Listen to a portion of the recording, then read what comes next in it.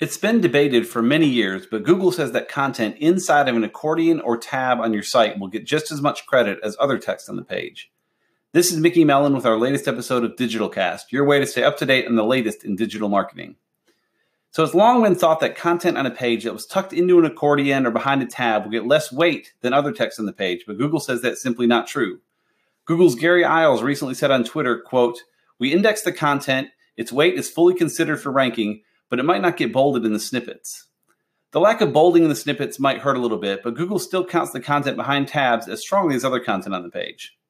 Now, this doesn't mean that you should be building mega pages with tons of accordions and tabs and put all your content in one place. Google still looks at how well the page ranks for a given search query, and you can't rank for wildly different keywords on a single page. However, if you have content behind a tab that helps solidify the main point of the page, rest assured that Google will still give it full credit. Thanks for listening. See show notes and other info at digitalcast.org, and we'll see you next time.